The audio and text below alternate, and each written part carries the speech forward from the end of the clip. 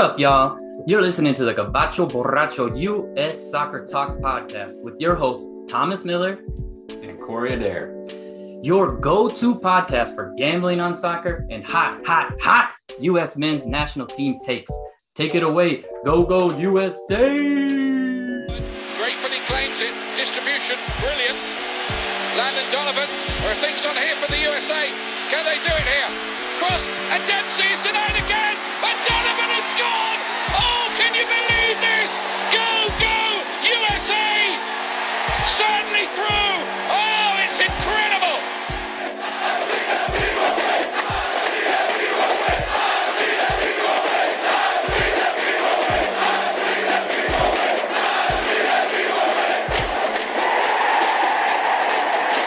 All right, and welcome back for the next episode of the Gabacho Borracho U.S. Soccer Talk podcast.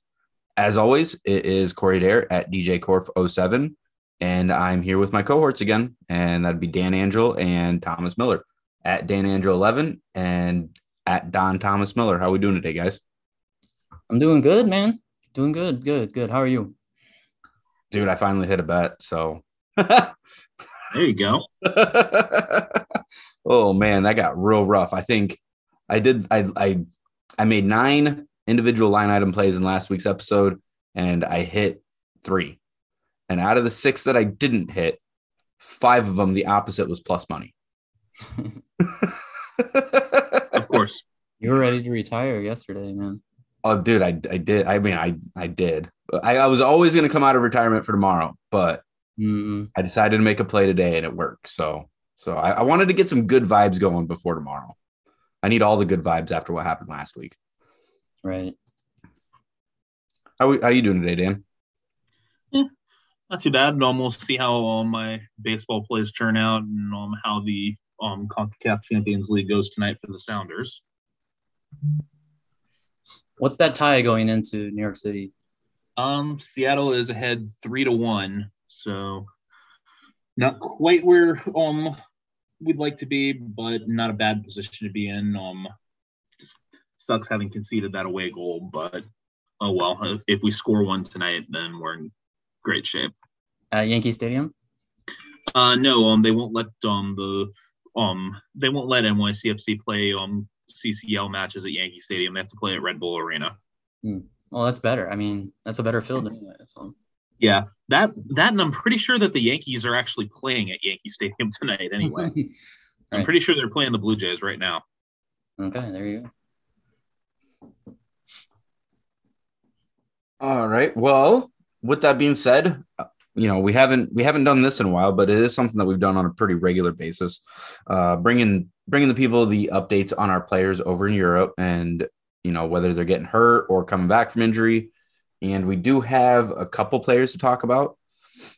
One would be Serginho Dest being back to available status for tomorrow's Europa League match between Barcelona and Frankfurt, which I am really excited about. It seemed like before his injury, he really earned Xavi's trust, which is huge because if Xavi believes in him, when they go to make their major moves over the summer window, if he has belief in him, he's probably not going to move him. He's probably going to keep him, and that will be the future right back. So I'm really excited to see how he finishes out the season. I'm excited to see if he gets on the field tomorrow, but I do know that it's good for him to get back because he needs to at least see the field a little bit before this transfer window opens up.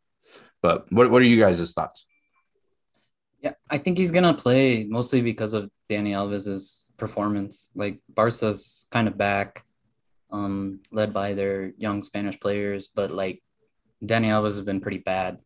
Like any kind of like oh shit moments have been thanks to him, but they've been on a good run. And I mean, as far as him like staying or going, it'll be interesting to see kind of what they have in mind. Like if it's going to be like, let's go all in for winning the Champions League and La Liga next year, or let's just like develop around our young talent. I don't think they're going to sell off any of their young Spanish players for sure, but like Dest might be kind of like a bargaining chip, especially if they're going to go out and get Lewandowski. Like that could be one where you see him going and then the transfer fee isn't so high.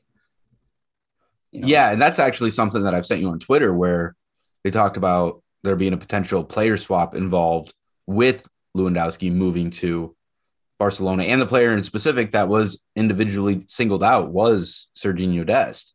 Yeah. In that move, it doesn't really, I don't think it hurts him too much as long as he plays. I just don't know. I don't know if he's going to play if he goes to Bayern. I think he plays a wingback position better than a fullback, but who knows? Who knows? I don't know. I hope he doesn't move. I hope he's a part of the future movement that Xavi makes. And I don't know. It sounds like the deal for Lewandowski is already done and signed. So we'll find out those details eventually. I just hope it doesn't involve Dest. Another player update would be Gio Reyna, baby boy. He's out for the rest of the year. Didn't even look like anything happened. He went to make a move with the ball, stumbled a little bit in the grass, and apparently re-aggravated his hammy, pulled or tore some type of muscle, out for the rest of the year.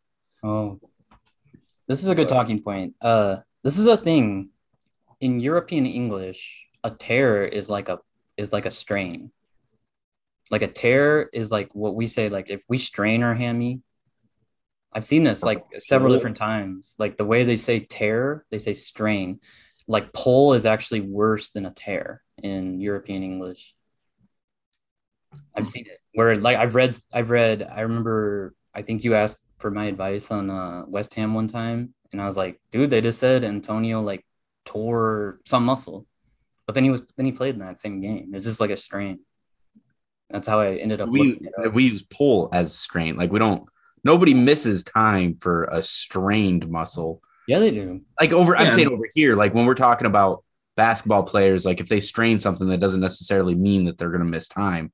They pull something, they're probably missing time. And if they strain something, they're usually out for about a week. Yeah. I guess my main point here is that those two words are kind of the same for us. I'm saying strain and tear. If we say you tore your hamstring here in America, that's a complete tear. That's you're done. You're done. And that's what I'm saying. And in European English, he tore his hamstring. It's just like it's a minor injury. I think they shut him down because they're not really playing for anything. They got Champions League spot locked up. They're not in any sort of position to really make a run at Bayern for first place. And they're not really in danger. I don't think they're really in danger. They haven't played with them really all year to begin with, too. So, yeah, I think the first couple months of the season they played with him, and then it's been hit or miss ever since then. He got hurt like beginning of September. So, like, they haven't played with him really at all. He got hurt in El Salvador, right? Like, I mean, it was right at the beginning. It's true. Yeah, it was. Yeah. Yeah, I mean, a part of that could easily be because of the growth spurts that we've talked about too. But I will say, I did see that a little over a week ago, Dortmund did fire their team physician, and people were in a straight up hoopla about it on Twitter. Like apparently, these soft tissue injuries that Dortmund's been having have happened more this year than they usually do. And everybody was up at arms thinking it's this guy's fault, that they're not managing people properly, that he doesn't know what's going on. And I don't know. I thought it was funny. We have a guy that plays for them that keeps getting hurt continuously over the entire season. And all of a sudden they fire their team physician. I thought that was pretty funny. Yeah, I think it really does have a lot to do with growing. Like the amount of inches that he has sprout up, you're bound to get injuries, Oh, dude, this is something we talk about in American football. Iowa is a perfect example of this, where you take a tight end who weighs 250 pounds, you get him up to 295 pounds and move him to tackle. You're probably, if that player goes and plays a full season immediately after putting on that weight, there's a really good chance that they're going to get hurt. And it's because they just changed their body so much that they're not used to carrying that yet. I think that has a lot to do with what's going on with Gio. It's not necessarily about putting on weight and bulking up. but he has hit a growth spurt. And I think that that's what's going on here. Yeah. As a, non-professional medical person, I think that's exactly what's going on. Well, if I hope that's what's going on, because Pulisic has kind of been fragile too, but since he's came back, and when did he come back? October, November. I don't think he's been out for an extended period since then. And that's gotta be his longest run as a pro that he hasn't been injured. And I was going to say, so far for this year, overall, he's been pretty available. Yeah, there was the beginning. I don't think he played at all in our October window or something like that. That was the only window he missed. Yeah, that's what I'm saying is that, we got the history with the Fox announcer. What's his name? What's his name? Help me out. Fox. Joe Buck. Joe Buck. Yes, Joe Buck is constantly injured. I have no fucking clue. The soccer fucking not Taylor Twellman, the other one. Oh, Stu Holden. Yeah, Stuart Holden. He was already in the Premier League and he started fucking getting hurt. And then, okay. So we have a history with Stuart Holden, who was already made the transfer to Europe, and then he's he started getting injured and then he never recovered from it. So it's always kind of a thing that I think it's on our minds as American fans that, we hope our young boys can stay healthy and be prosperous as adult men. Well, I think it also plays into the idea that we kind of revere our Iron Men, as you would say. How many times did you have to hear people talk about Brett Favre never missing a game? Yeah, Cal Ripken Jr. Who? Cal Ripken Jr. Yeah, Cal Ripken Jr. Yeah. These people get put on saint status for just never missing time. So we want to see that in our athletes. We want to see guys that don't get hurt. We want to see guys that are tough, play through, minor bumps and bruises. And it all comes back to one of my favorite sayings, and that's the best ability is availability. You can argue players not being as great as other people think they are because they weren't available all the time. So I don't know. I hope that it's just because our guys are really young over there and finding their footing, and eventually they get to the point where they're not missing time on a regular basis. But with that all being said, Dest is back. McKinney's going to be back by the summer, and it sounds like Gio is going to be good to go in the summer window as well. So I don't know. With that being said, though, we'll go ahead and transition into the next segment. And Dan's Seattle Sounders have a chance to advance to the next round of the CONCACAF Champions League. What are you thinking about for CONCACAF Champions League, Dan? I just hope that that we can finally do it. Because, this has been a competition that Liga MX has just dominated year after year. And yeah, I'm sure that we're going to get splattered by either the UEFA Champions League winner or the CONMEBOL Champions League winner. But at least we'd make it to the Club World Cup, and making it and actually getting to be on that stage and a U.S. team finally bringing that home would just be huge for MLS and for American soccer. So are you willing to put down a futures on Seattle? What, to win the CONCACAF Champions League? Yeah, how are you feeling? Do you think they have a chance? How are they looking? They certainly have a chance. I'm not sure what the final setup is going to be, whether first we have to not screw up tonight, but I'm a little concerned about whether we're going to get to host the final leg or whether Pumas will host, because the away goals rule still does apply in this competition as opposed to other competitions that are getting rid of it.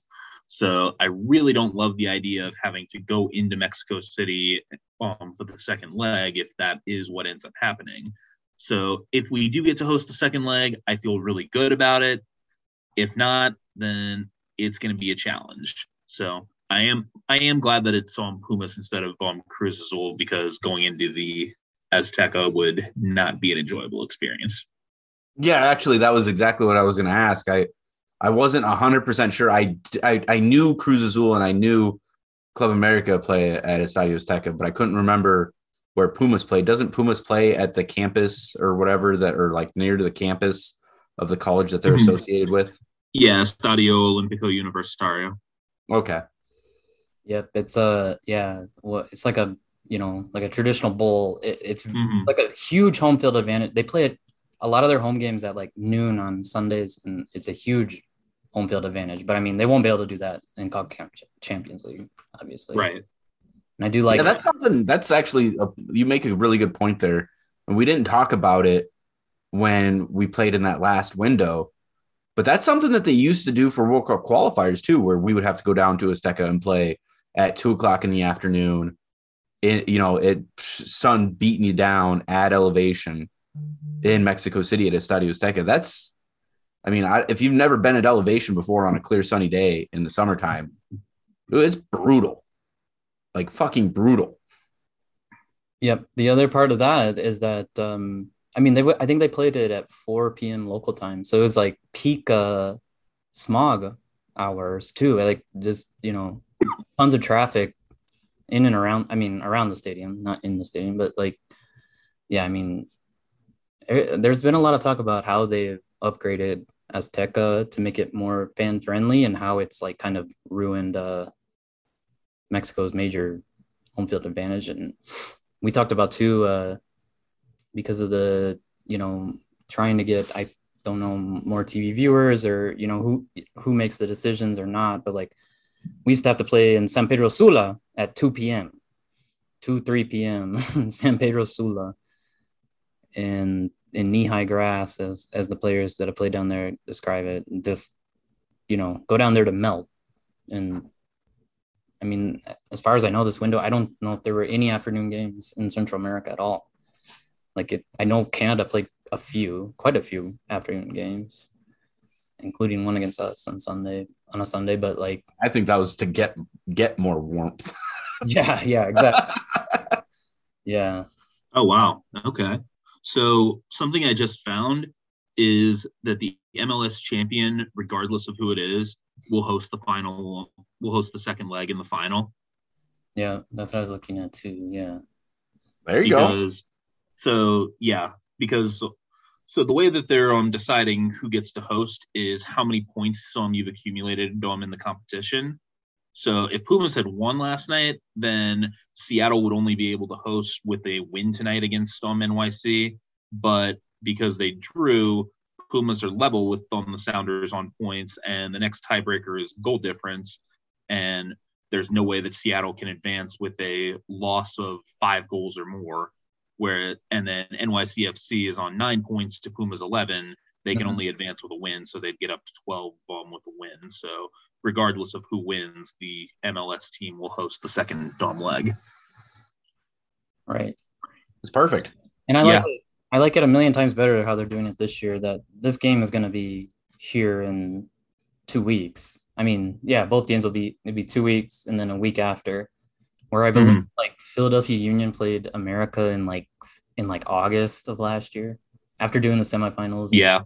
It was ridiculous. I don't know if that was a COVID thing or what. Well, I do give them a little bit of a pass last year because they were trying to get the schedule back on track after the whole COVID disaster the year before. So right. Yeah, yeah. As a fan of soccer in the United States, Seattle hasn't locked it up, but whether it's Seattle or it's NYCFC, of course, those games, I feel like we all have to kind of pull for the MLS team, because we've never won this, never won a CONCACAF Champions League, so this is part of it. We need to grow the sport. Yeah, absolutely. Yeah. And I think Seattle will win. I think you're right. I think they'll kind of play a tough game. NYCFC is pretty vulnerable to I think they might even win in New York. But if not, I think they'll play a tight game and advance at least. I mean, if they do win, there's plenty of value on that possibility. What is it at? I'm about to check it out right now. I want to say the last I saw, it was at like +3 something for them to win. Oh. Let's see. +415 for the Sounders to win. There you go, dude. That's value. Yeah, because you could play the double chance. that's true. Way plus money. That's gonna be like +185 or something for double chance. I was at road. Yeah. My main bet on this one is both teams to score. Right. So yeah, I mean, yeah. All right, well, let's go Sounders. I mean, I want an MLS team to beat a Liga MX team. I don't want to. They overinflate the value of their players.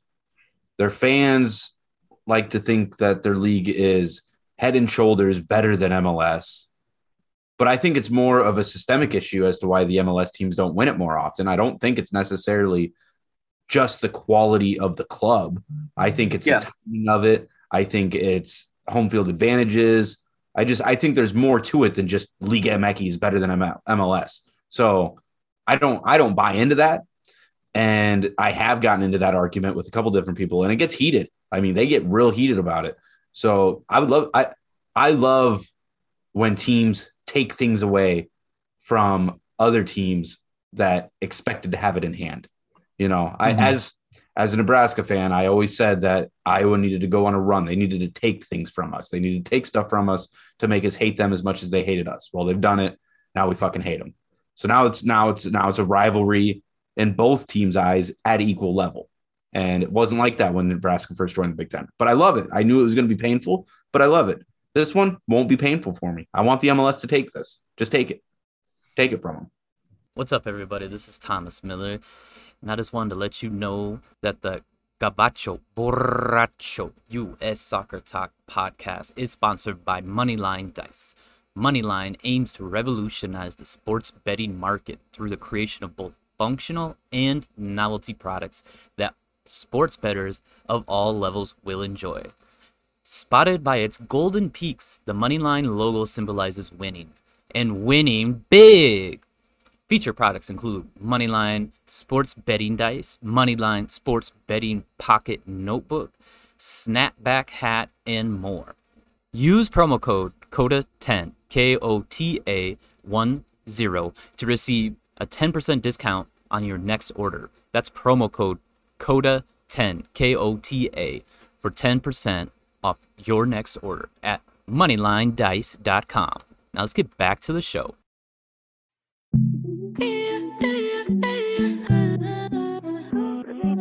Préndelo y apágalo. Ven, dímelo. Ay, yo ya vi. Es obvio que tú mil cosas quieres hacer. Y cuando te hablan de mí, conmigo te las imaginas. Ya sé, es obvio que tú mil cosas quieres hacer. Y cuando te hablan de mí, conmigo te las imaginas. Si yo apago la luz, tú la quieres prender. Que yo sé que tú prefieres tocar lo que quieres ver. Si ya entendimos todas las señales, hoy voy a hacerte hasta lo que no sabes. Porque yo sé que tú prefieres tocar lo que puedes ver. Así que vente pa' la oscuridad. Así que vente pa' la oscuridad.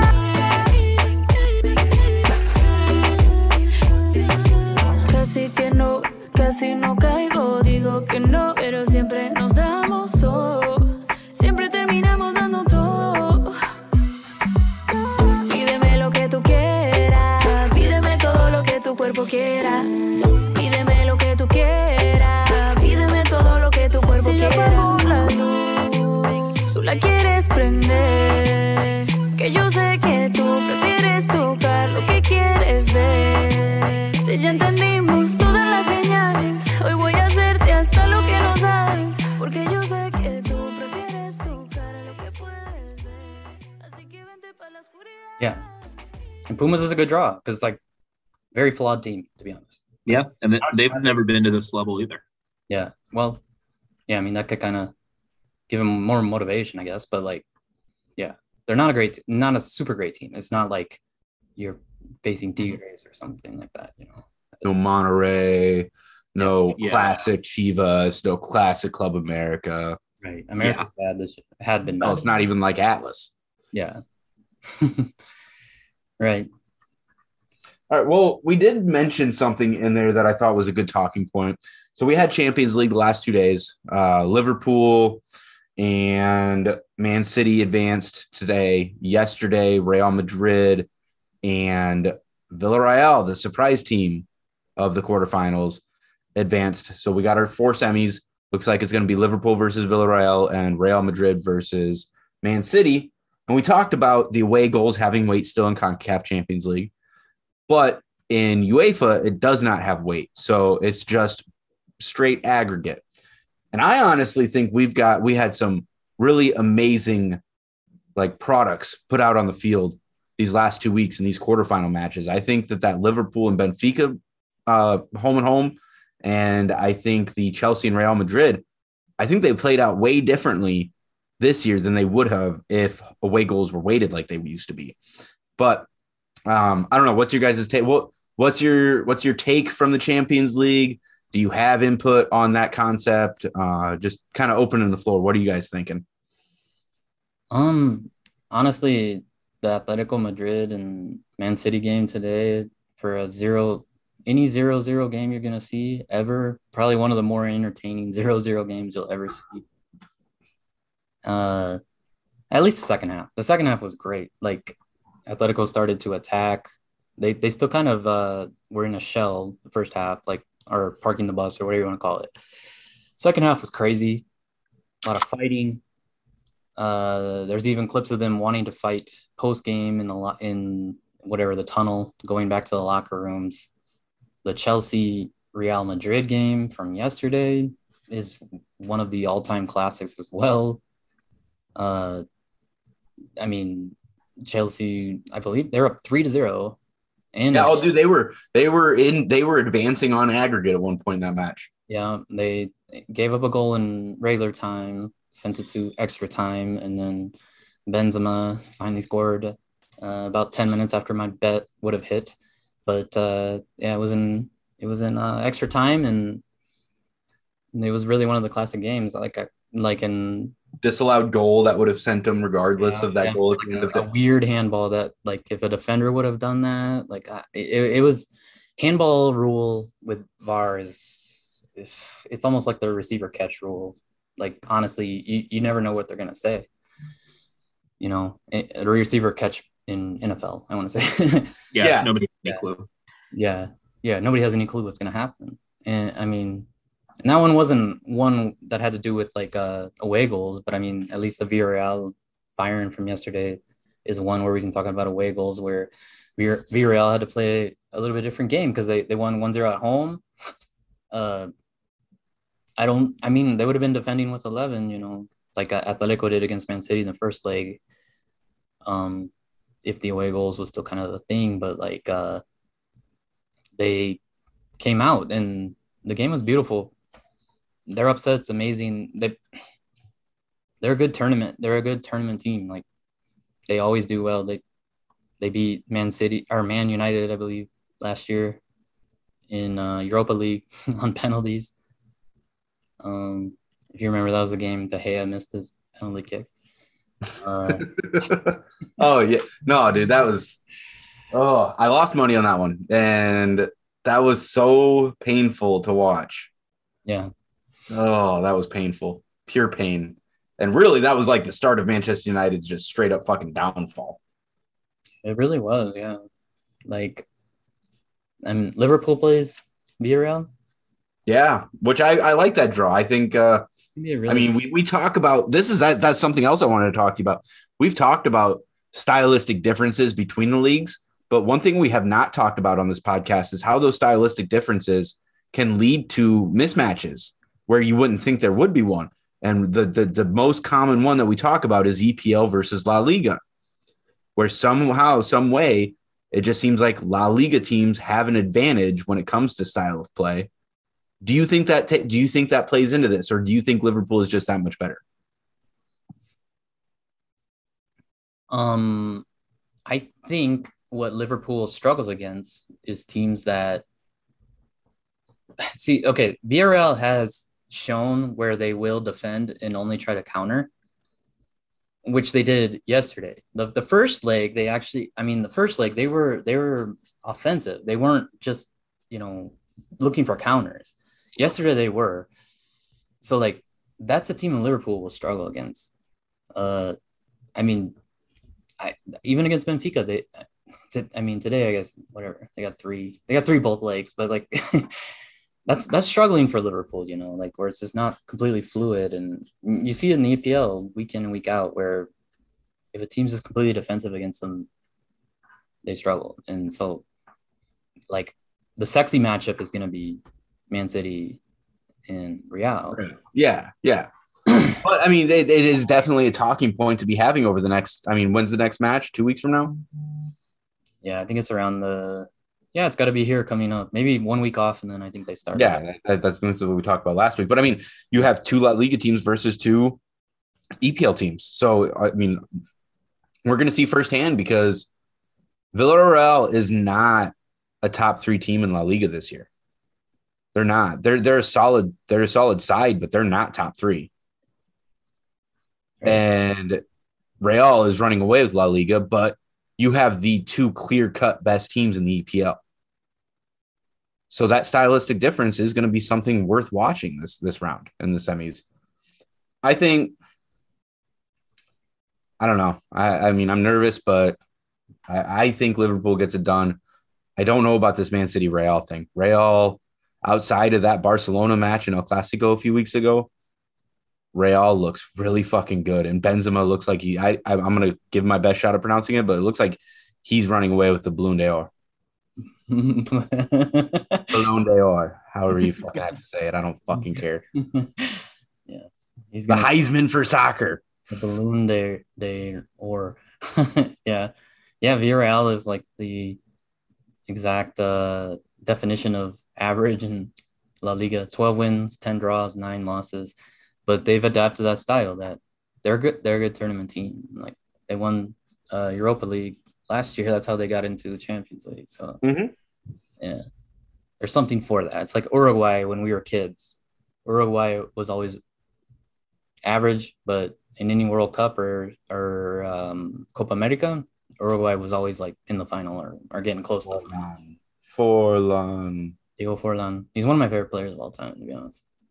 I mean, he played 6. He played a 6, didn't he? He was like a midfielder. Yeah, he played a 6 at the end. He was like a Pirlo at the end, and making crazy ass free kicks. Yeah. Oh my god, his free kick. What was that? The 2014 World Cup. I will never forget that goal. Never forget that goal. Yeah. God, that was beautiful. Mm-hmm. No, I'm looking forward to the next round of Champions League. I think overall we've already seen how the removing the weight of the away goals has made it a more entertaining product. I really do. I think these matches this week and last week were far more entertaining without that rule. So I do like it. Yeah. Do we want to do predictions? Who's going to take it? I already did my predictions. It's out on Twitter. Yeah. I think I want to go against mine that I did on Twitter. I think Atletico showed Man City that they have like enough shithousery in them. I think Man City fucking ends up, I think they beat Real, and then I think it's going to be Liverpool. I think it's going to be all English final, and I think they beat Liverpool. I think Man City finally wins Champions League, which has like been their goal forever. And they still haven't done it, but I mean, because like they played a game today that was like, it was like a knife fight, and they went toe to toe. They did it. Yeah, I just don't. If they couldn't do it last year, I don't think they ever will. Yeah. It just feels like something always goes wrong for Man City. I don't know why, but it feels like it's going to happen again. Like they should win it. Yeah. But I just think they're going to find a way to screw this up. Right. I don't think Chelsea comes close to the quality, comparatively from last year to Liverpool this year. I think Liverpool is a much better side this year than Chelsea was overall last year. Before that match started, before kickoff of that match. And if Man City couldn't do it against Chelsea last year, I don't think they're going to do it against Liverpool this year. Right. We talk about we got to talk about this Atletico game a little bit more. We talk about our love for shithousery. I mean, you realize how much shithousery you have to have for the second half to be plus 12 of injury time, like in a UEFA game. It's common here. It's common CONCACAF, common in South America. Dude, CONMEBOL, it's like almost norm. Yeah, I mean, like they go into the game knowing it's going to be like, yeah, plus 9 at minimum. But like, I mean, it was just ridiculous. And Man City, they didn't just take it. They gave it back, you know.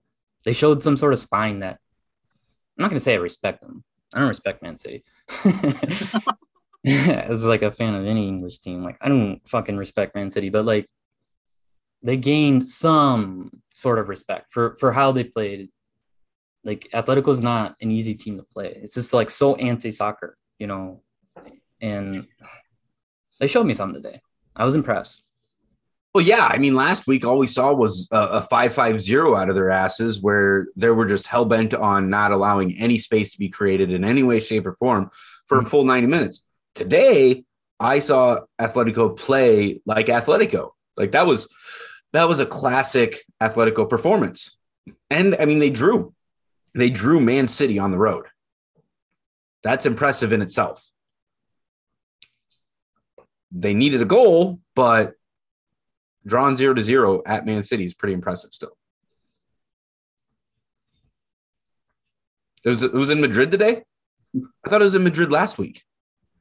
Oh, I'm thinking of the Real Madrid-Chelsea match. That one was in Madrid last week, wasn't it? No. Really? It's last week. Yeah, dude, Chelsea won. Yeah, both road teams won in that too. Yeah. God, why did I fucking think that? What the fuck? I don't know. Yeah, way off. I thought for sure that those were flipped. I didn't think that they were both in England last week and Madrid today. I did not realize that. But still, regardless, drawing Man City isn't very easy. Yeah. No, it's not. All right, and for our final segment before we get to our picks of the week, there was something that I've been wanting to talk about for the last few weeks, ever since we did qualify and everybody else qualified and the draw happened and everything. And that's the United States being a full 2 years younger on average.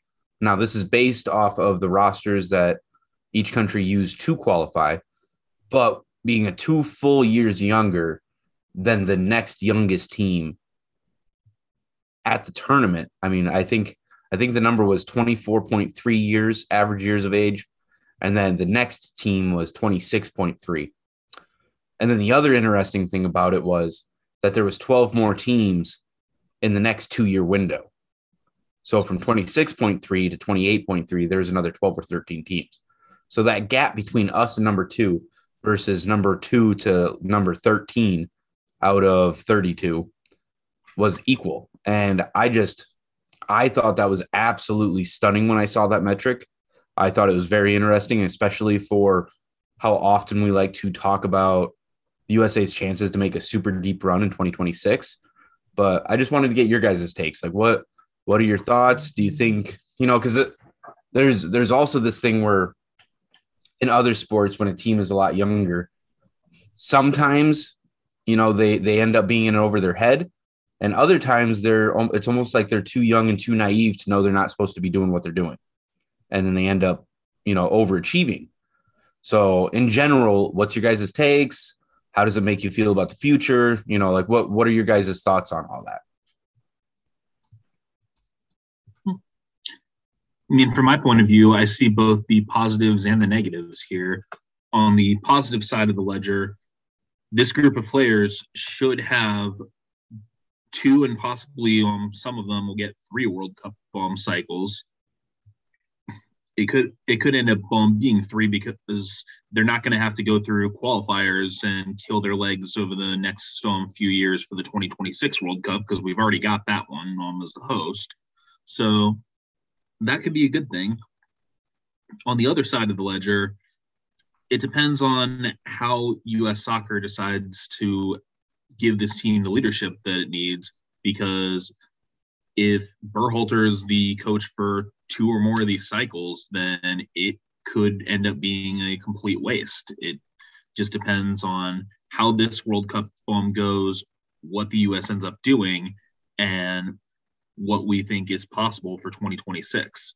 So I think that with this age group being what it is, the focus should be on getting the best Storm result we can this time and trying to make a really serious run as the host nation in 2026, which with these players hitting their prime, that should be very possible with the right leadership in place. Yeah, I think I'm right along those lines. Like, it's great that we're the youngest team. It'd be nice if we had some veterans that were like capable, to fill in. Like, if you look at some of those other, like, whatever you said it was, like 13 teams, like they have veteran guys with young guys. England was kind of in the same position, I think, in 2018. I think they were the youngest team. They had a really good World Cup because they had a bunch of really good young players. Now those players are 4 years older.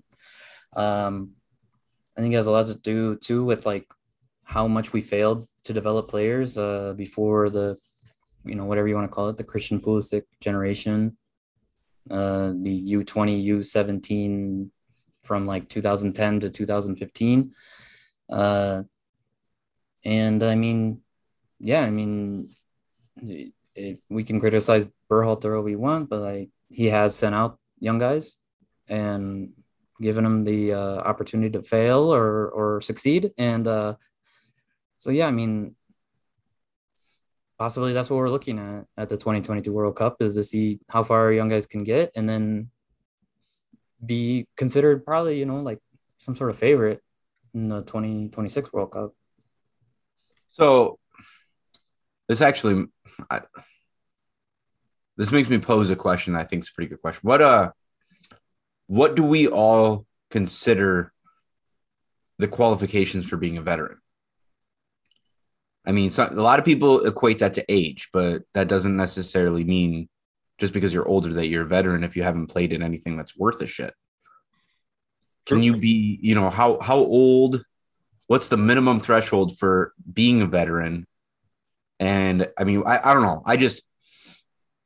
I'm to the point where I think Pulisic has been playing at high level clubs and in high level of competitions and been around playing long enough that, I mean, he's not necessarily like a veteran, but this isn't his first go around and this isn't his first major tournament. This isn't his first, he played in Champions League finals and actually played. I mean, is that close enough to a veteran to be able to give you some type of leadership in a major tournament? I would think so.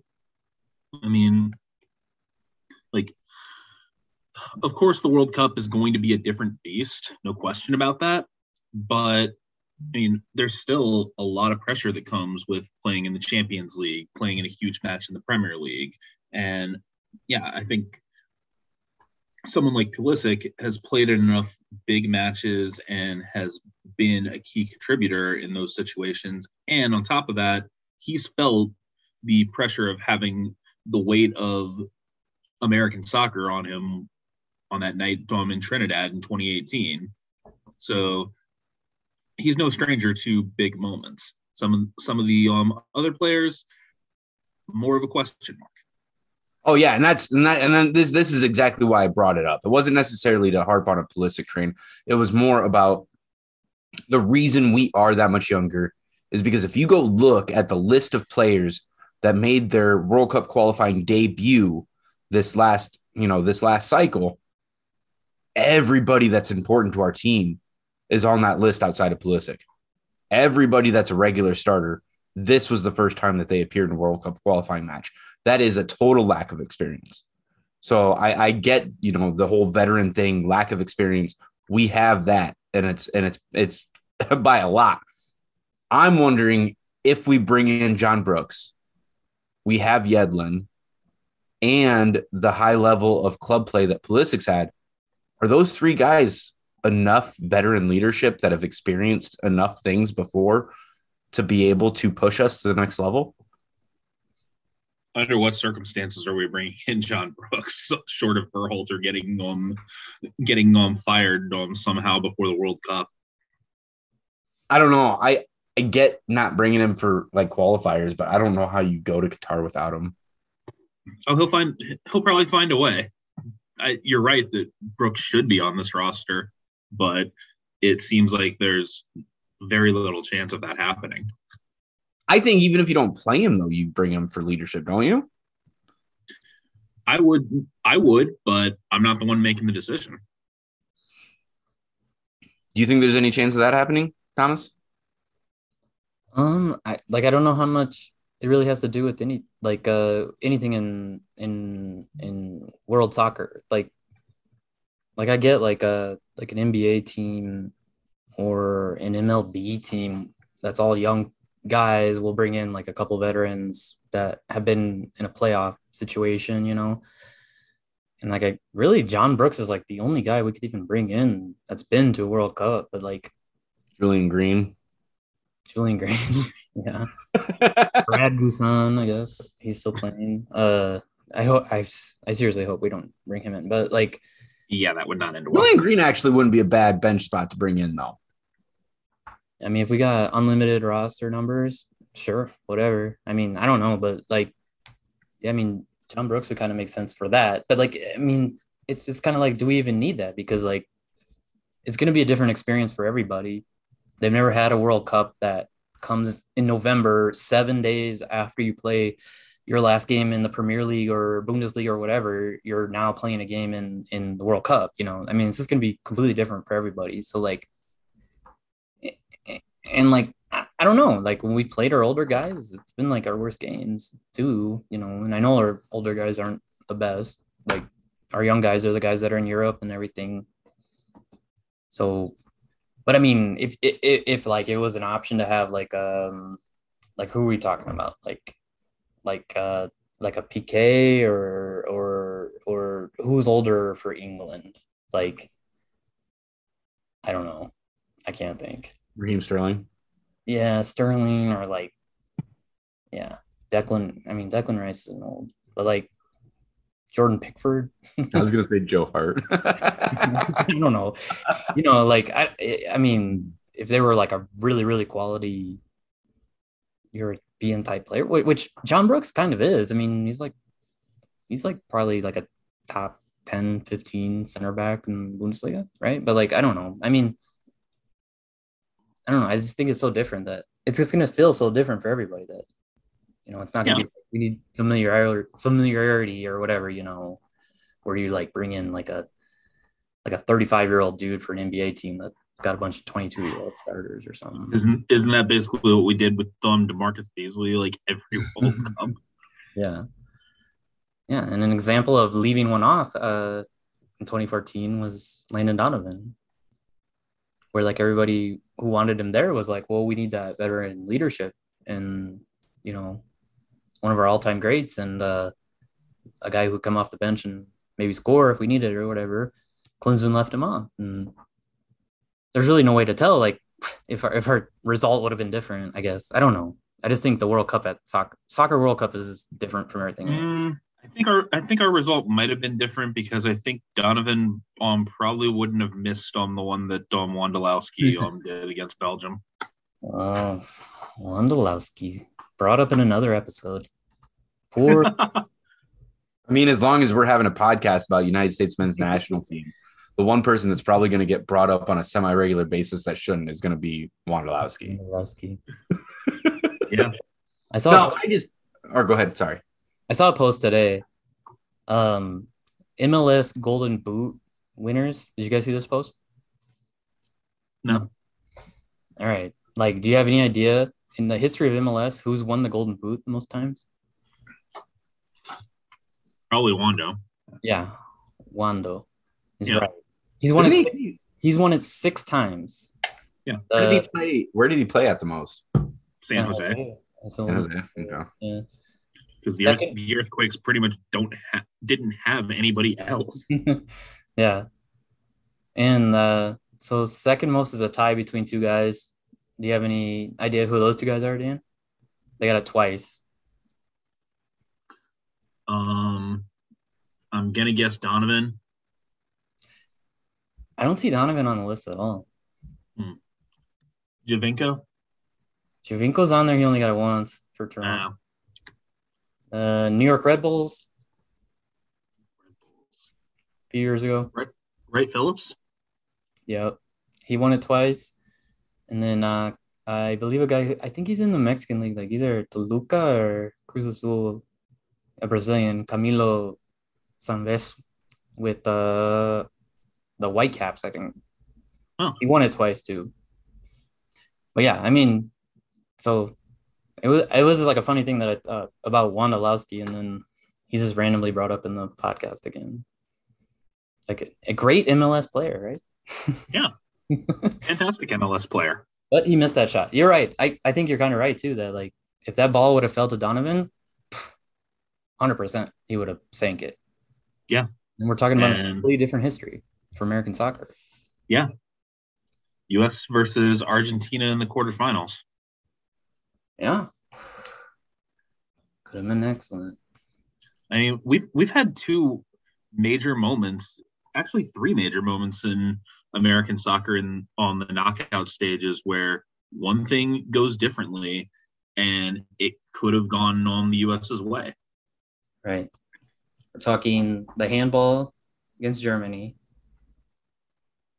Yes. Absolutely. And Wando missing that. And then what else? So let's see. I'm trying to remember who was against but let's see. It's Ghana probably. No, not who it was against team wise, like who it was against person wise. Let's see. It was the 94 match against Brazil, Leonardo with the red card throwing the elbow. Right. And it was against Tab Ramos.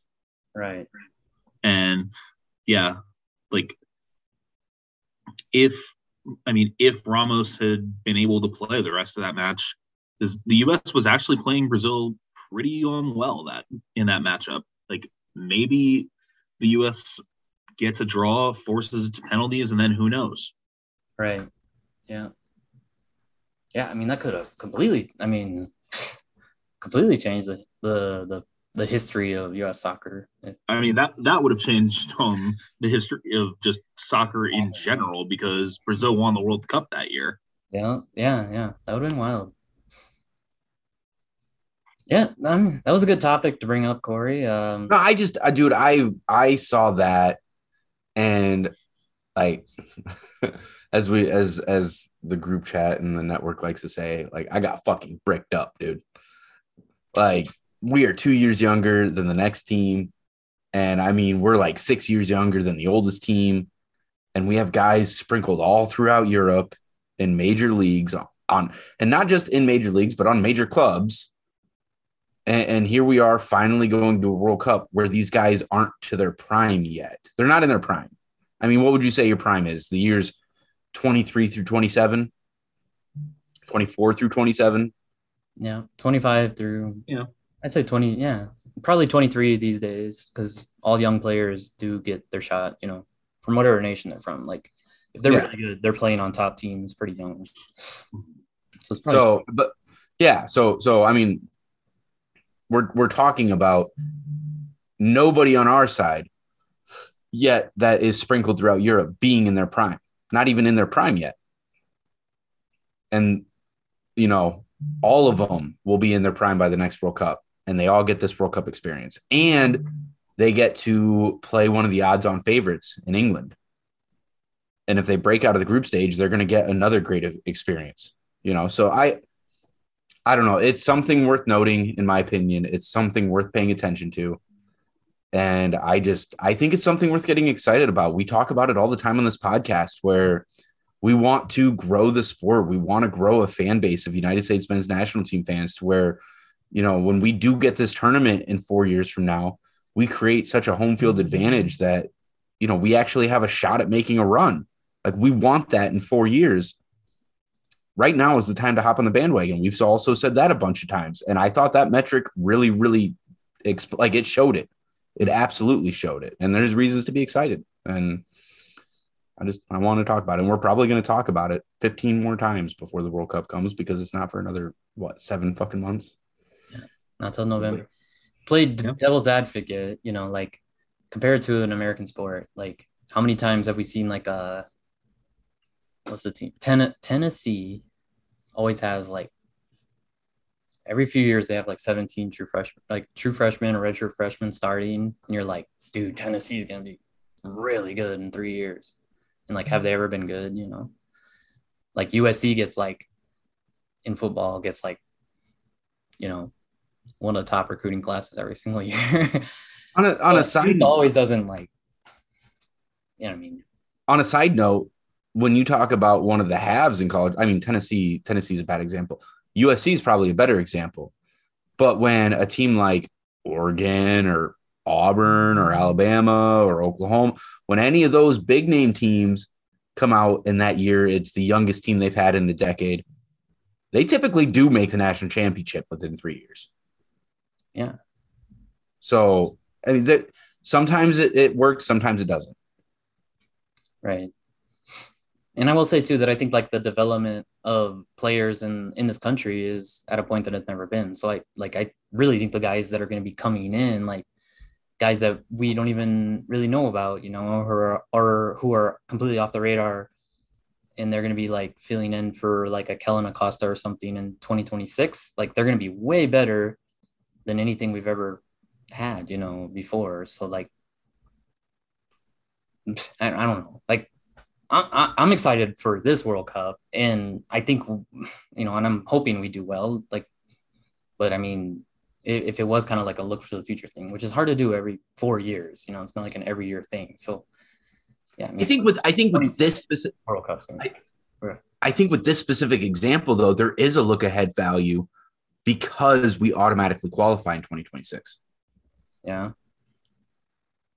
Like it's not a question of if we're going to make it, because my opinion, I'm assuming here, so maybe I'm making an ass out of myself, but the looking ahead every 4 years concept that you were just talking about is because you don't necessarily make it guaranteed.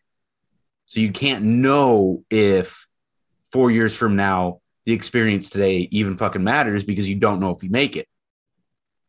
But we're in a unique situation where we know we make it in 4 years. Right. We're also in a situation where us as humans, we don't know if we'll make it in 4 years, so that's kind of like the shitty thing about the World Cup.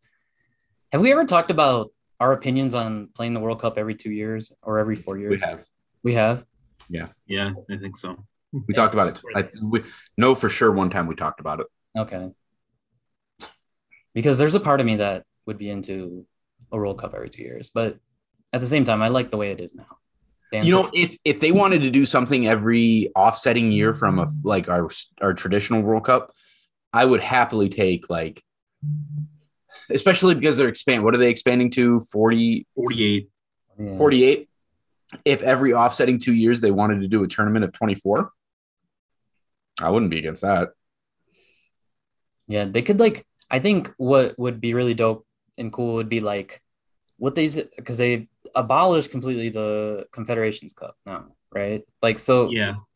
If it was some sort of thing where like at the beginning of June, every single confederation played like they play Euros, they play Copa America, they play CONCACAF Gold Cup or whatever the fuck, and in Asian or whatever, and then every winner went to some sort of tournament like that, in July or at the end of June or something. I think that would be cool, but yeah.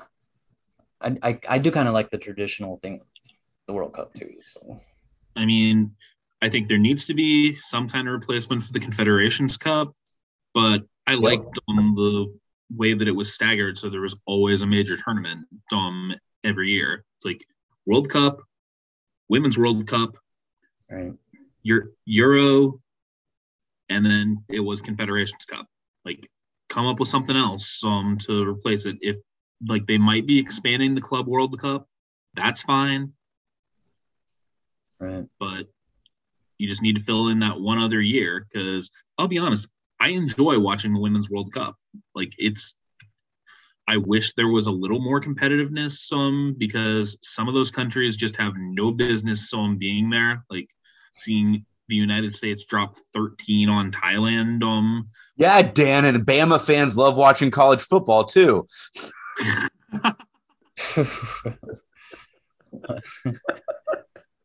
I'm sorry, I was dying laughing just thinking of myself saying it. I had to say it. Yes, of course we like watching the Women's World Cup.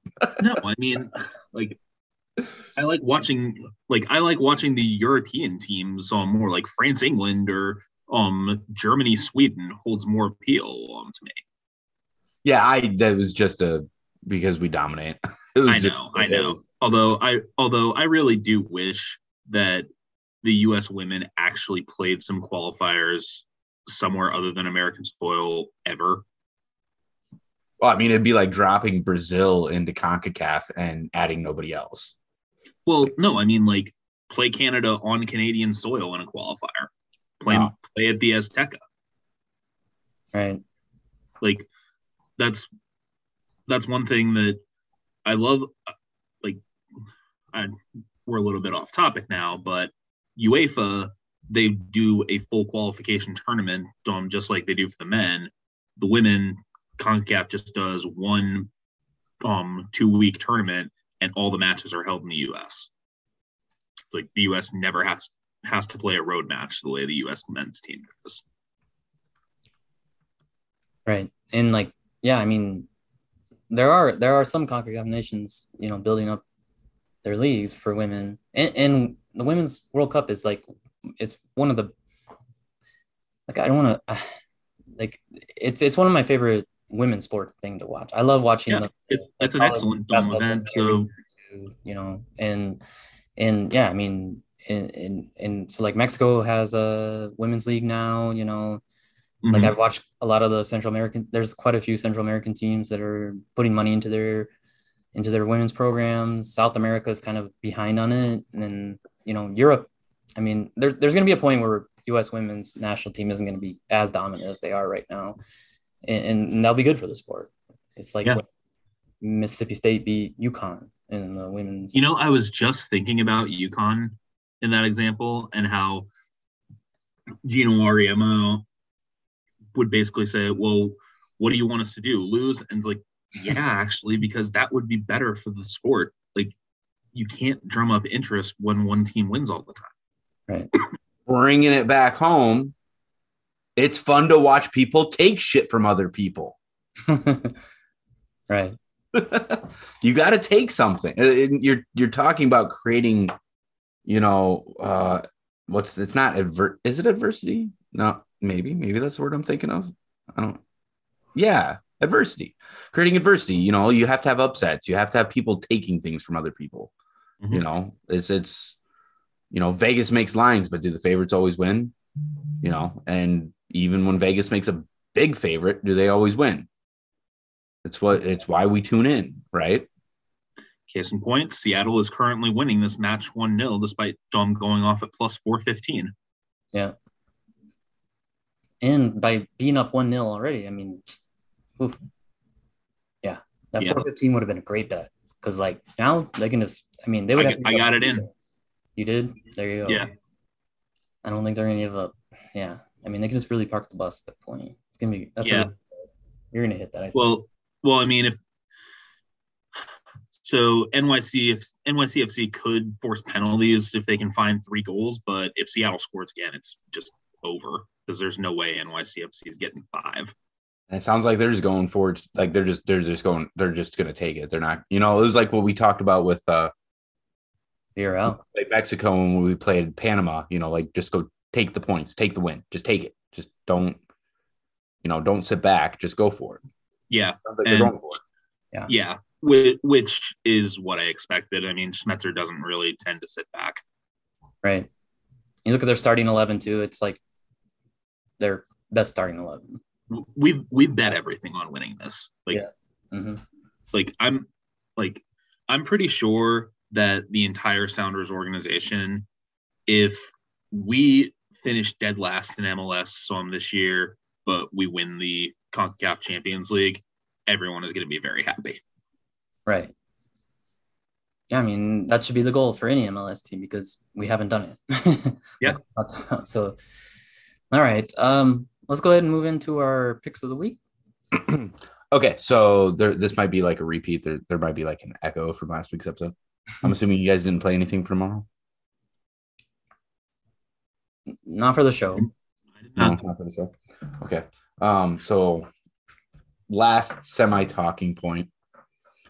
I am not the most superstitious. Like, there's moments in my life where I do have superstition, but I am not the most superstitious person in the world. West Ham should be fucking up on aggregate going into this match, and West Ham is going to fucking advance. Dude, West Ham is going to fucking advance. I know it. Like, the only way they don't is way more shenanigans. And honestly, I've been trying to rack my brain as to why these shenanigans would happen in the first place. And you know what it is? French teams fucking suck, and none of them have a chance at winning any fucking tournament.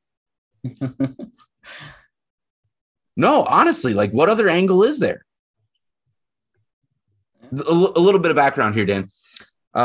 So I took off work early on Thursday, and Thomas took off work early on Thursday, and we had a little trying to say it without getting paced too excited, but like a mandate type thing. We went and bought some beers, and we were watching Europa League. We watched the first leg of the West Ham and what was it, Lyon? Lyon. West Ham Lyon match in London. Do you know what happened at all in that match?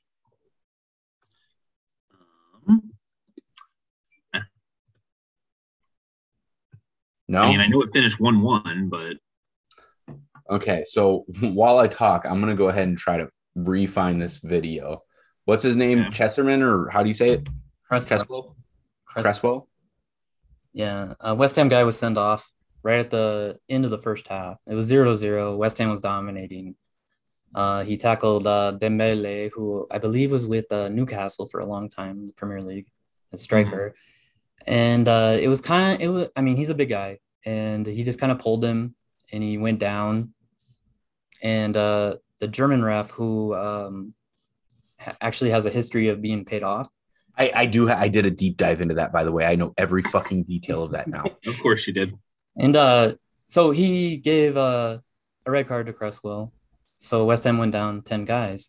The most interesting thing about it, and probably the most active thing on social media, was there was video of Dembele on the ground winking. And while we were watching it, we thought he was winking at his teammates, which was already kind of like a fuck you move, to be honest. But Dan has video review. He was winking at the ref. He was winking at the ref. At the fucking ref. Oh geez. Okay, do you want the details on that bribery scandal? Go ahead.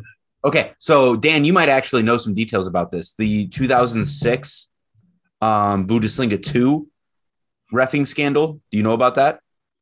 Not really. I wasn't really following club soccer in 2006. Okay, well, it's one of the biggest. It's the biggest corruption scandal in major European soccer since that Germany. Who was it? Germany and who back in the 80s or whatever.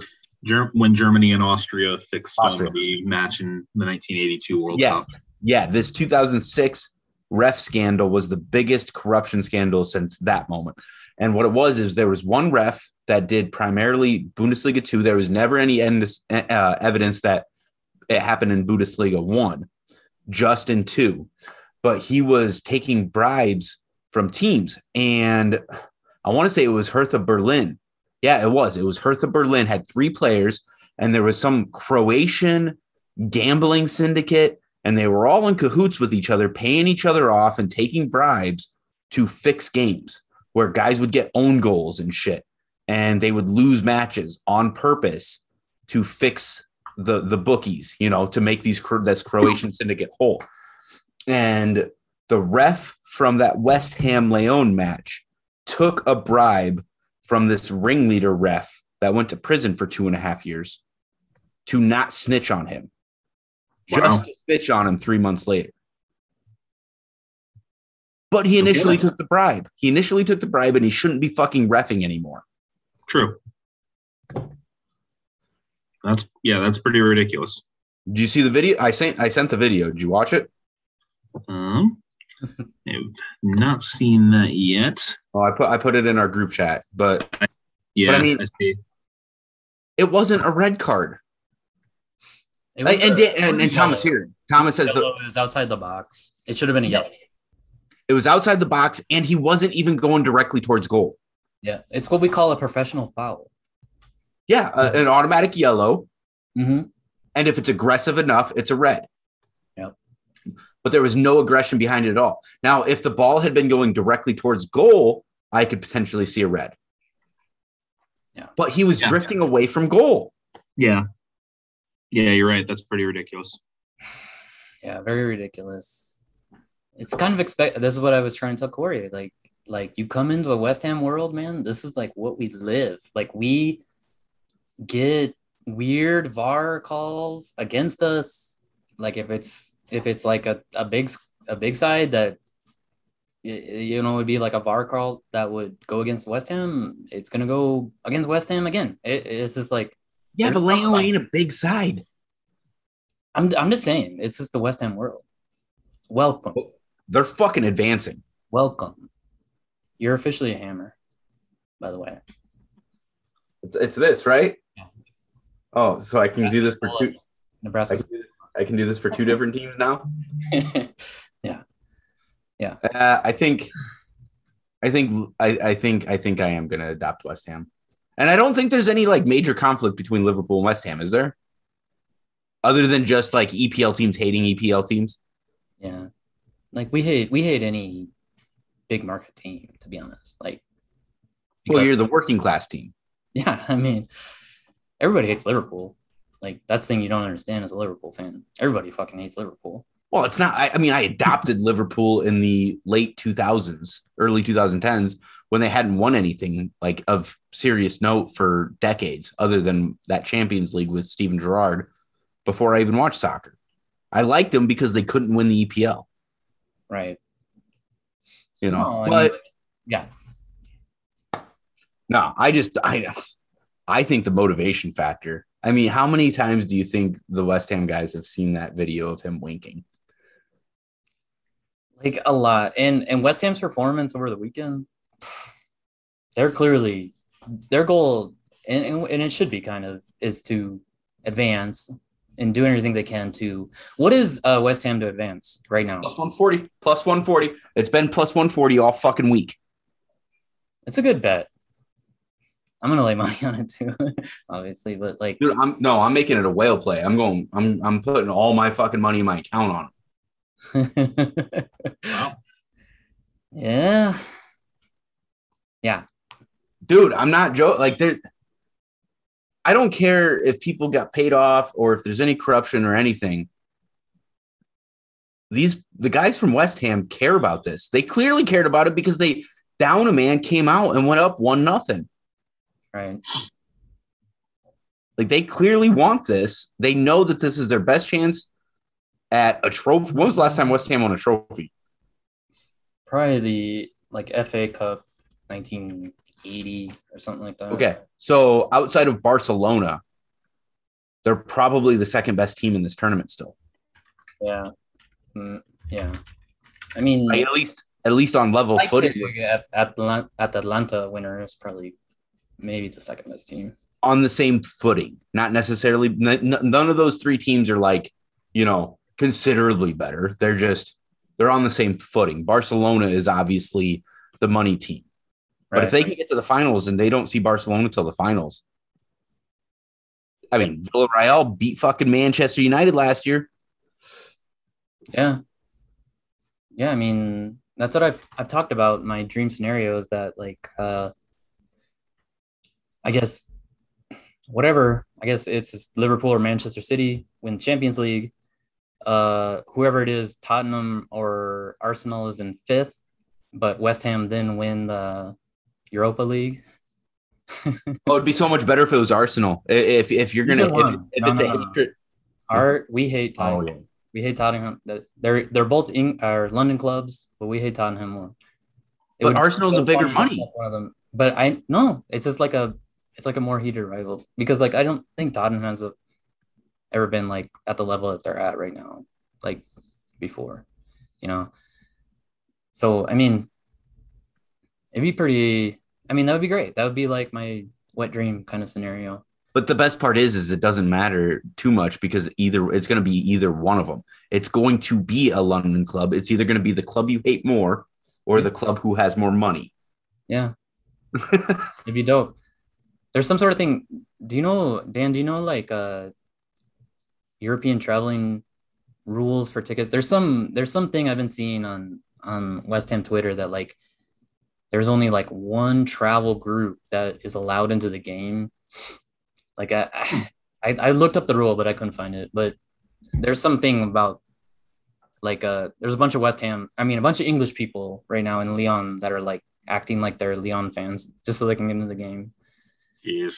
So hopefully, you know, I mean, the stadium would be pretty wild to begin with, even if there is just like one little section of West Ham fans. Yeah, I mean, should be pretty interesting. Yeah. Europa League of Love is like CONCACAF love.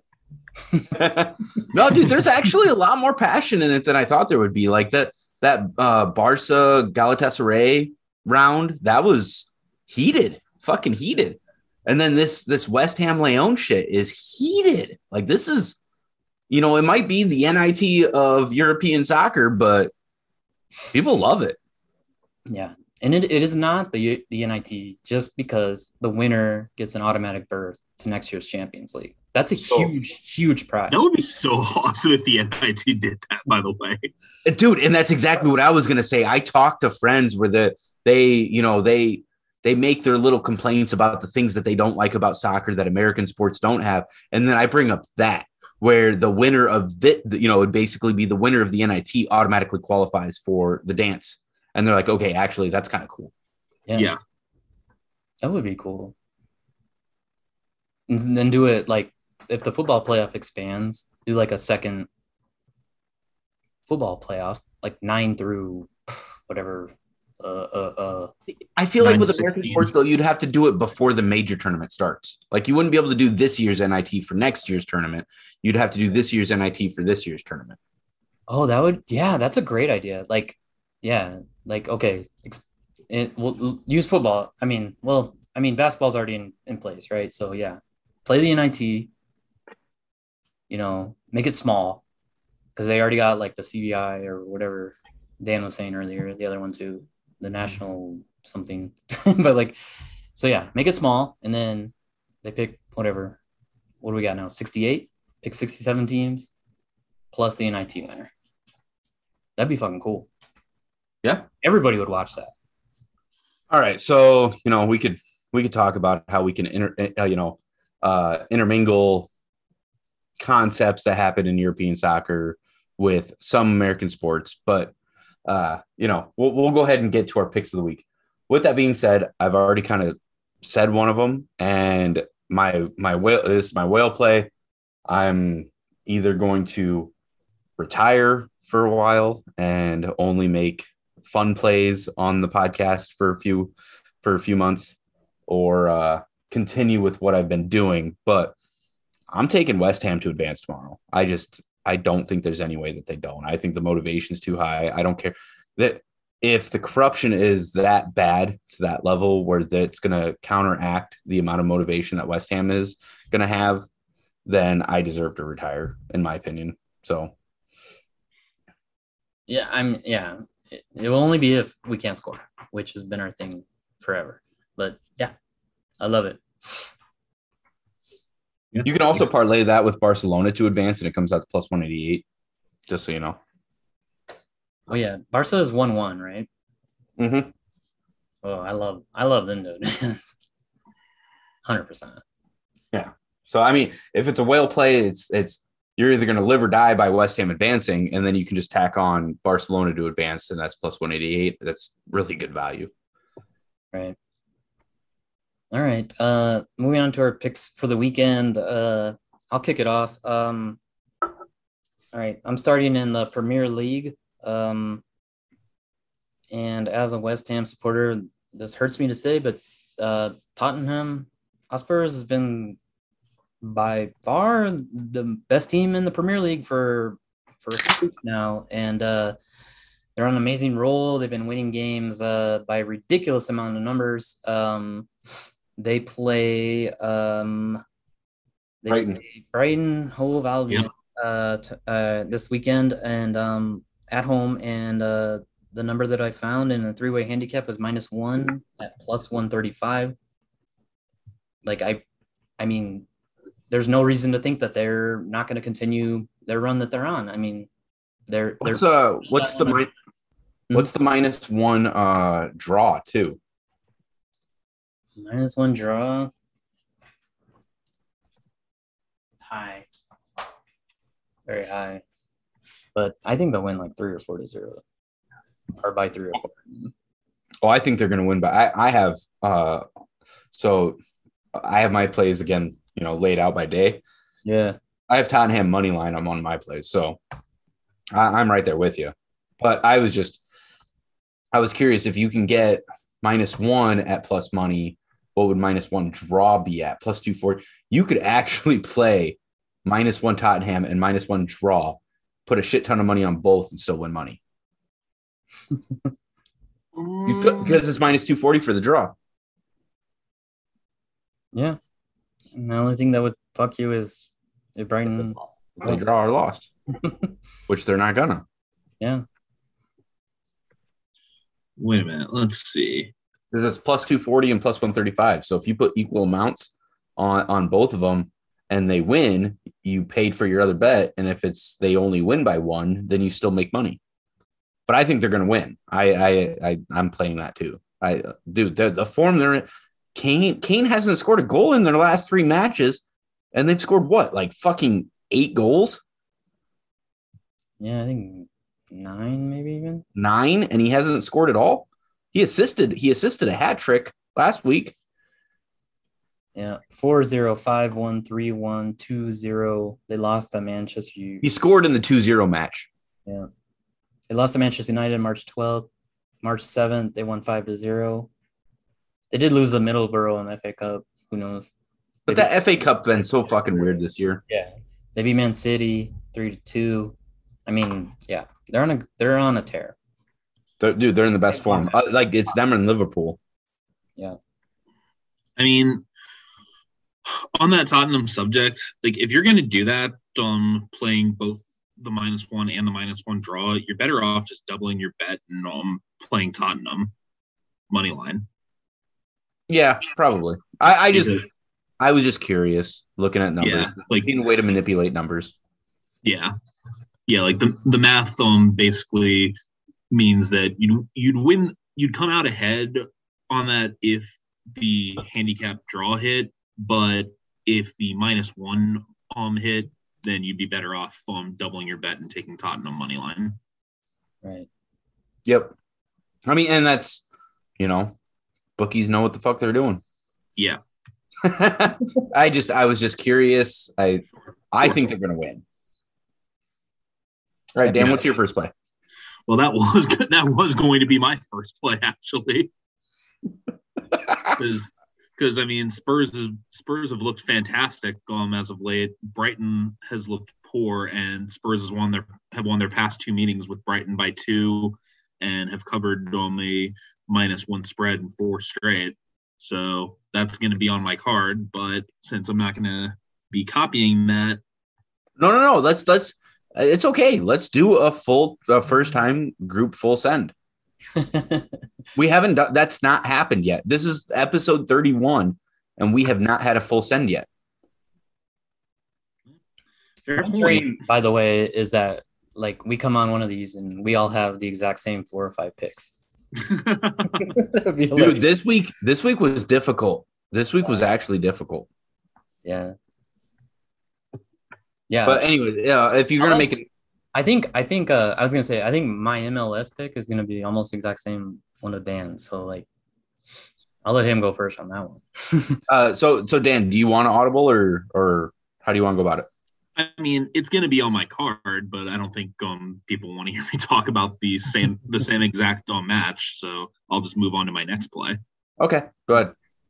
So yeah, with the caveat that yes, I'm going to be taking that same bet that Thomas just mentioned, but my next play is going to be Norwich +2 against Manchester United at +115. Nice. Yes. Like, United has been kind of a wreck lately, and yeah. Norwich really could use this match to get out of the drop zone. And they've actually not played that poorly against United the past few times they've come across each other. Their past 5 matches, United's won them all, but 3 of them have been by exactly 1 goal. So getting 2 goals here, I think, is a really nice play to still get plus money. I purposely stayed away from that match, even though it's a big money team versus a bottom dweller. We like to make hay on those type of matchups across all 5 of the major money leagues and even in the MLS. We love to try to find value in those matchups. This one I stayed away from because of Manchester United's form, and you're playing into that, so love it. Yeah. Yeah. I really part of me likes that dart of Norwich double chance +320 for them to walk away with the point, but I think the value is taking them on the handicap at +2. Dude, if it was Leeds instead of Norwich right now, I would totally throw that dart. Yeah. Yeah. I don't have confidence that Manchester United could beat anybody by more than 1 goal. So that is, to me, a great bet. 100%. What's the +3, just out of curiosity? Norwich +3 is -225. See, and that's a good parlay builder. Yeah, it could be. Absolutely. Yeah. All right. So, or go ahead. Oh, you could play that with the Tottenham money line at -190. That's gonna get you plus money right there. Oh yeah. Yeah. Yeah. Out of curiosity, I'll go ahead and pull that up. But for my next play, I'm on Friday going to do a 2-leg parlay, and I'm riding one of Thomas's trains here because out of those 9 line items, this is one of the only ones that hit.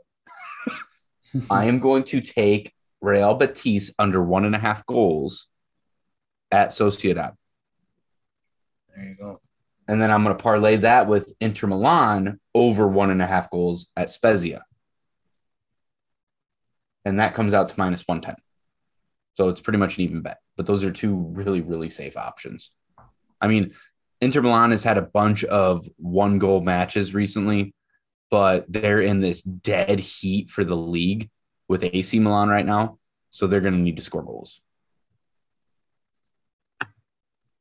Yeah. Yeah. My Sociedad bet to nil or under when they're at home has been almost flawless this year. There are some red flags on this game. Did you look at the history? Yeah, I'll pull it up. It's not good. Betis has won 4-0 the last 2 games. But I mean, I didn't look into it. But I mean, that's been my bet. Real Sociedad has an amazing home line. It is Real Sociedad at home. 15 games, 12 goals for, and only 6 conceded. That's fucking insane for a European team. Like, yeah, dude. Yeah. So I like it. Even if it is Betis, who's a good offensive team. But yeah, I like it. I like your bet. Am I up? Yep. I think so. Okay. I'll drop down. I'll go my Liga MX bet now. I got a Bundesliga and MLS after this. I'm gonna take Santos Laguna. They've taken 5 out of 6 out of Querétaro, including the last game. They just absolutely destroyed them 5-0. Querétaro has not been the same since they had that incident at their home stadium. And I'm gonna play that one just with kind of like a Mexican League push of Tigres being just a very talented team at home. They've actually lost 2 in a row to Toluca, so I think they're gonna win that one as well. Those 2 money lines. Tigres, by the way, 8-1-1 in their last 10. Those 2 money lines together, which are -150, -225, comes out to +140. Yeah, There you go. I like that.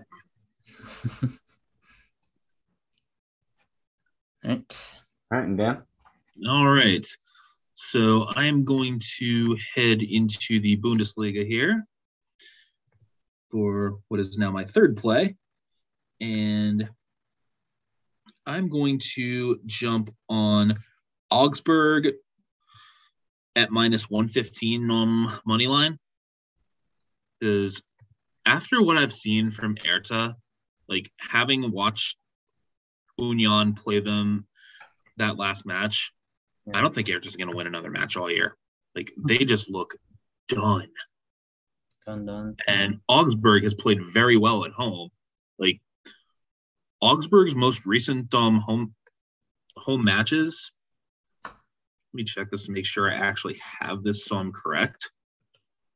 Let's see. Augsburg at home. They beat Mainz. They drew with Dortmund. They squashed Wolfsburg. And they just played Bayern pretty tough on the road. They came away with a 1-0 loss in Munich. So Augsburg seems to still be playing with some genuine hope. And Hertha, I think, has just accepted its fate. So, yeah, I think -115 is the way to play this one. Right. Yeah, I took a look at that one too. Yeah, I think it was almost even money, like either this morning or yesterday or something. I remember looking at it, but I like this. I like that bet.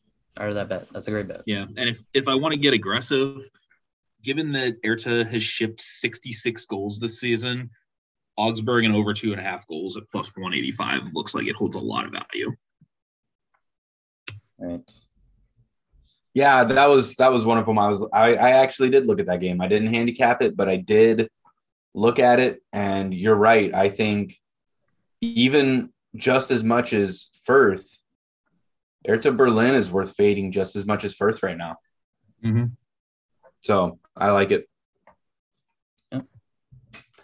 All right, on to my Saturday plays. You guys made me make an audible, so I got 2 different plays for Saturday, and both of them include Tottenham money line.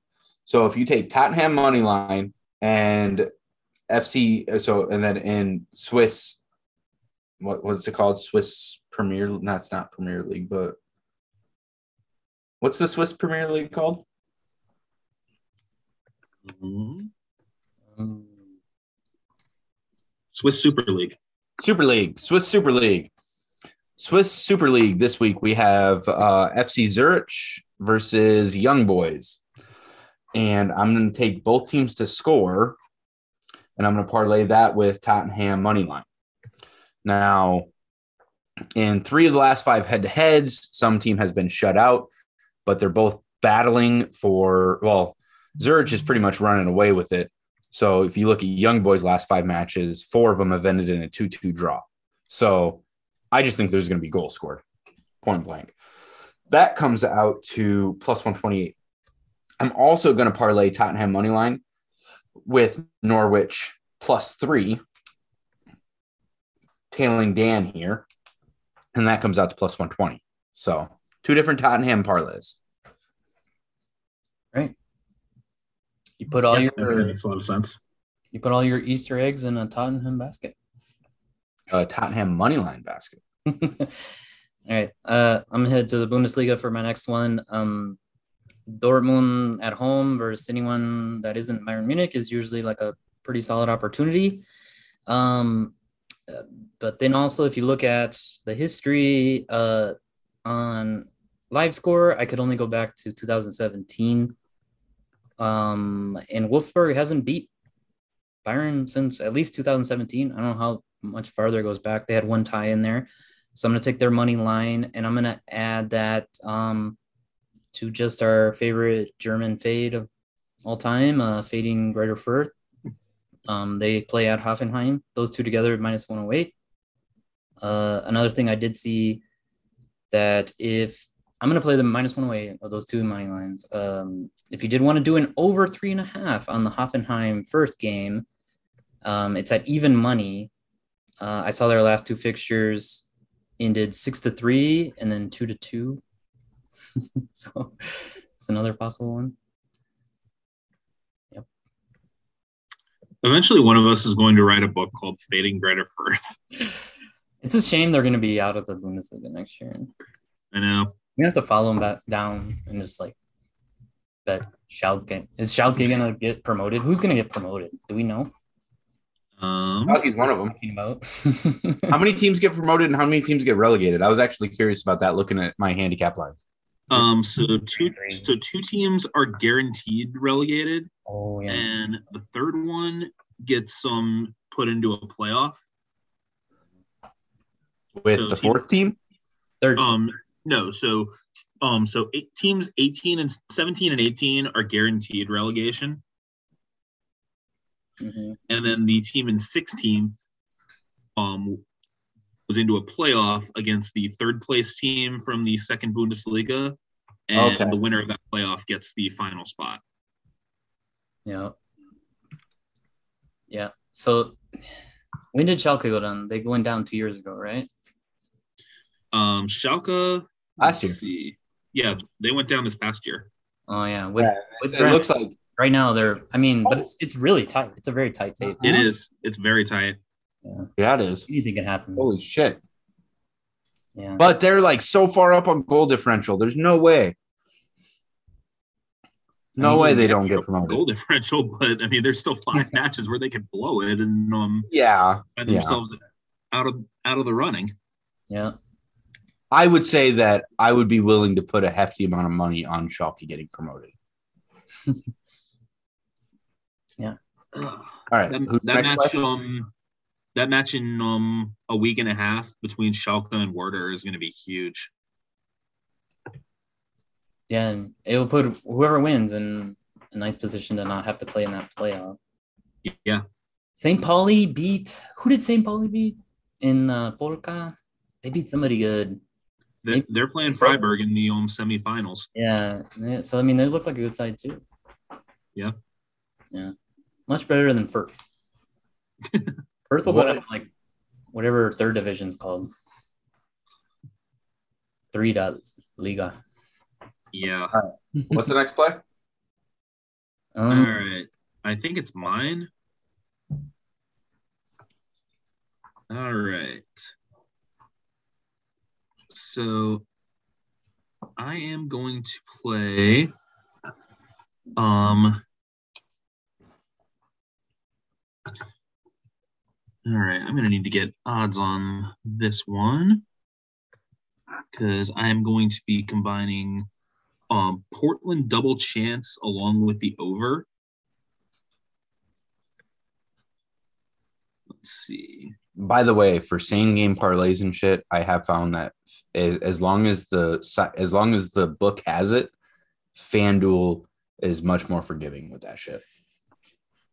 All right, so I'm going to do Portland double chance and over 2.5 goals at plus 255. There you go.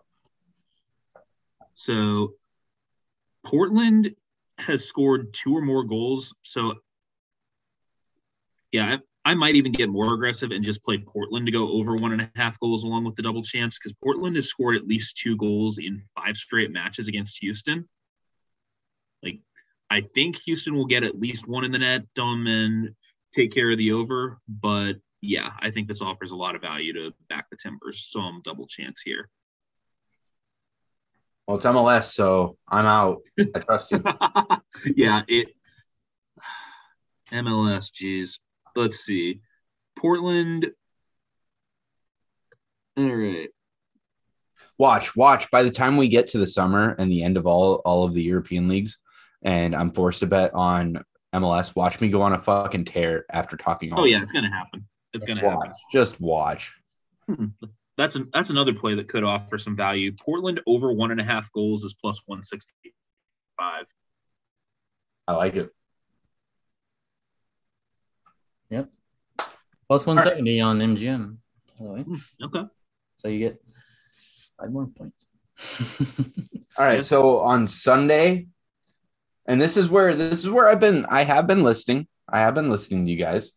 I am going to tail Dan here. And by the way, Dan, so I don't know. Do you have TikTok? I do not. You do not? Okay. Well, then I can't send it to you. Well, I could send it to you and you could watch it still, but there's this guy I follow on TikTok where he has like a collection of 200 jerseys. Okay. And he does like little themes of his videos. And this week's theme was Bundesliga. And so he picked a jersey from a team that everybody would know. And then he even said in that video that the next video is going to be a team he's going to pick that not everybody would know. And I knew, for some fucking reason, I just knew it was going to be Union. Nice. I knew it was going to be, and it was. And he went through every detail. So I'll send you the video. I don't think you have to have TikTok to watch the video, but Okay. you would fully enjoy that video. He talks about the stadium, talks about a bunch of stuff. It was really cool. But I'm gonna tell your what do you call it? It's not the Iron Curtain, is it? What do you call their home stadium? The Iron Fortress. The Iron Fortress. I'm going to take Frankfurt under 1.5 goals. Okay. So give myself a little bit of a cushion there, and I'm going to parlay that with Leverkusen and Leipzig, both teams to score, because they are both in a much-needed must-win scenario. And I don't think that situation lends itself to Bundesliga lack of goals. I think it lends itself to more open play. They both want 3 points out of this. They're both – how many teams make the Champions League out of Bundesliga? 4. 4. Oh, so one's in 4th and one's in 5th. Mm-hmm. So this is a fight for Champions League. Yeah. So they're going to score goals. Like goals, they need to score goals. Mm-hmm. And it's at Leverkusen. If it was at Leipzig, I'd feel a lot less comfortable about it. But it's at Leverkusen. So it being at Leverkusen makes me feel comfortable about them scoring goals, even though they've been struggling with it lately. So you parlay that together, comes out to plus 108. Yeah, I like that. I like it too. Leipzig has a game tomorrow, and you don't really want to confuse the Iron Curtain with anything in Germany. we were on the wrong side of the. Oh no! I learned that in the video. They are an East German club. Yes, we are. They are an East German club. They do not play in Berlin. They play in one of the suburbs that's on East Germany. So they were never a part of Bundesliga until 1992. That is correct. And they didn't get promoted until 3 years ago. That is also correct. Nice. It's a fun deep dive. I sent that video to you too, Thomas, by the way. Yeah, and TikTok, I mean, nobody knows about TikTok, so they should like sponsor us. It's like exposing the world of TikTok right now. My last one's in MLS. FC Cincinnati, they won 2 in a row, but then they've kind of returned to form. I mean, kind of. They're scoring goals, but they're giving up a lot of goals. And they traveled to Atlanta, who hasn't been great either. But at home, they've been at least getting results. And so I'm going to play the Atlanta money line. And I was just like scrolling through all the Saturday games. The very next one I could find that was even like worth capping, because I kind of almost wanted to go directly against Dan with the Houston, but I felt uncomfortable about that as well. It was Seattle money line hosting Inter Miami late Saturday night, minus 200. I mean, that's a very, very long plane ride. I don't like long plane rides for any team in any sport, really. So those two combined together, plus 135. Well, if you don't like long plane rides, you might want to rethink that one because Seattle is going to have a long plane ride itself.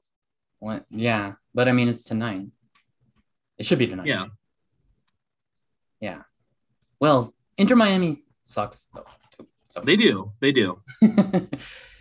And Seattle got a great home field advantage, so yeah, we it's do. not about the plane ride. Seattle will win. Yeah. If we win, it'll be 1-0. All right. I mean, have faith in your team, Dan. Support my bet. I mean, we can certainly win the match, but I think we're going to have dead legs after playing this match, flying across the country from New York. Like, yeah. I'm going to play the under in that match. That might be a good bet. But I mean, another thing is that they're young guys. They're very good too. They're a solid team. So yeah. And we have plenty of depth. We can absolutely win that match. But if we do, it's going to finish 1-0. Right. Have they ever played? They haven't played ever, right? Inter is kind of a new team. I think we might have played once. No, actually, I don't think we have. Because we weren't scheduled to play them last year, and their first year, most of the season got wiped out by the pandemic. So yeah, we've never played. Yeah. All right. So for my next play, I'm just going to keep it simple. Union to win, plus 115. Like, we've gotten a result against everyone who's come to East Berlin except for Bayern and Dortmund. Dude, that was okay. So when I did my deep dive into the under 1.5, those are the only two teams to score more than one goal in the Iron Fortress in league play all season. I know. We are a very, very good home team. Like, part of me wants to get a little bit aggressive and take Union to win in both score. I think this match is going to finish 2-1 to Union because our past 5 meetings with Frankfurt, both teams have found the net in all of them. Yep, and that's exactly why I gave myself that cushion. Yeah, I think that was a very smart play on your part. So I might try a correct score play. Try a correct score sprinkle on this at plus 775 for 2-1 to Union. But yeah, I think there's a good chance that we're walking away with 3 points here. I like it. I do have one more. I stretched it out till Monday, and the listeners got a special Audible double play on Saturday. So, but on Monday, I'm going to take Galatasaray money line at home, and I'm going to try to pronounce this. I mean, only 2 weeks ago did I learn, or 3 weeks ago did I learn how to say Galatasaray. So we're going to try this one, and it's Malatyaspor, I think. Yeni Malatyaspor or Malatyaspor. I don't give a fuck. I'm going to parlay that with Barcelona, Cadiz, both teams not to score. I think if Barcelona loses, it's 1-0, and I don't think that's going to happen. I think Barcelona is going to win either 1-0 or 2-0. I'm just saying, like, I don't think Barcelona loses that. I just think that there's a 0 on the scoreboard by the end of the match. That comes out to plus 114.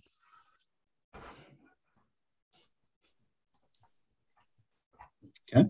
Nice. I like the Barca play. I love the Barca play. They gave him an extra day off, which is nice of La Liga. Yep. Well, and 3 of the last 5 matches with Cadiz have ended in a shutout. 2 of the last 5 with Barca's ended in a shutout. 2 of the last 5 head-to-head has ended in a shutout. But Barcelona's in much better form than Cadiz, and I think the wear and tear of the schedule, Barca is going to be like, protect our home court, home field, don't give up a goal, score 1, score 2. I think it's going to be 1-0, 2-0. Yeah, I like it. Yeah. All right, I am out of plays. Dan, do you have any? Yep, I got one more. Okay. So this will be MLS, and I am going to go with a 2-match play here. And I'm going to be taking Montreal to win and DC United under 1.5 goals. Like, Vancouver, I just think is a total mess. And having to travel across Canada, I just don't see that working out well for the Whitecaps. So I'm against the Impact. So I think Montreal should take the points there. And then DC United, Austin's only given up 5 goals all year, and DC United's only scored 5 goals all year. So I don't see United scoring much, even though they're playing at home. I think that's going to be a one goal long match, if that. So I think DC under 1.5 makes a lot of sense, and playing those together comes out at plus 198. There you go. Very nice. That it looks like it will be another first time ever match in MLS, at least. Yeah. I like that bet a lot.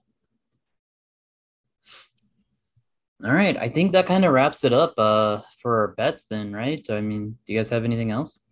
No, dude, I'm good. And this was like a super heavy content episode. This was a lot of good information. I feel like this was really good. I think we talked about a lot of things. I think a few of the things that we talked about today, we'll probably talk about a few more in depth in different ways. But yeah, I'm good. Are you guys good?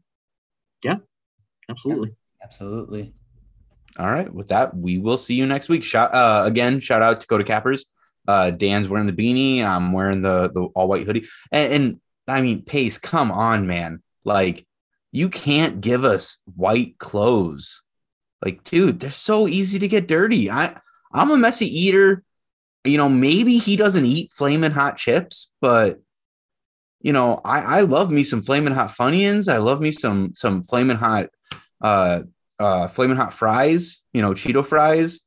That red shit, dude, you get it all over your sleeves and everything. Dude, give us a different colored hoodie. Like, give us something. Red, green, black, don't care. Just not white.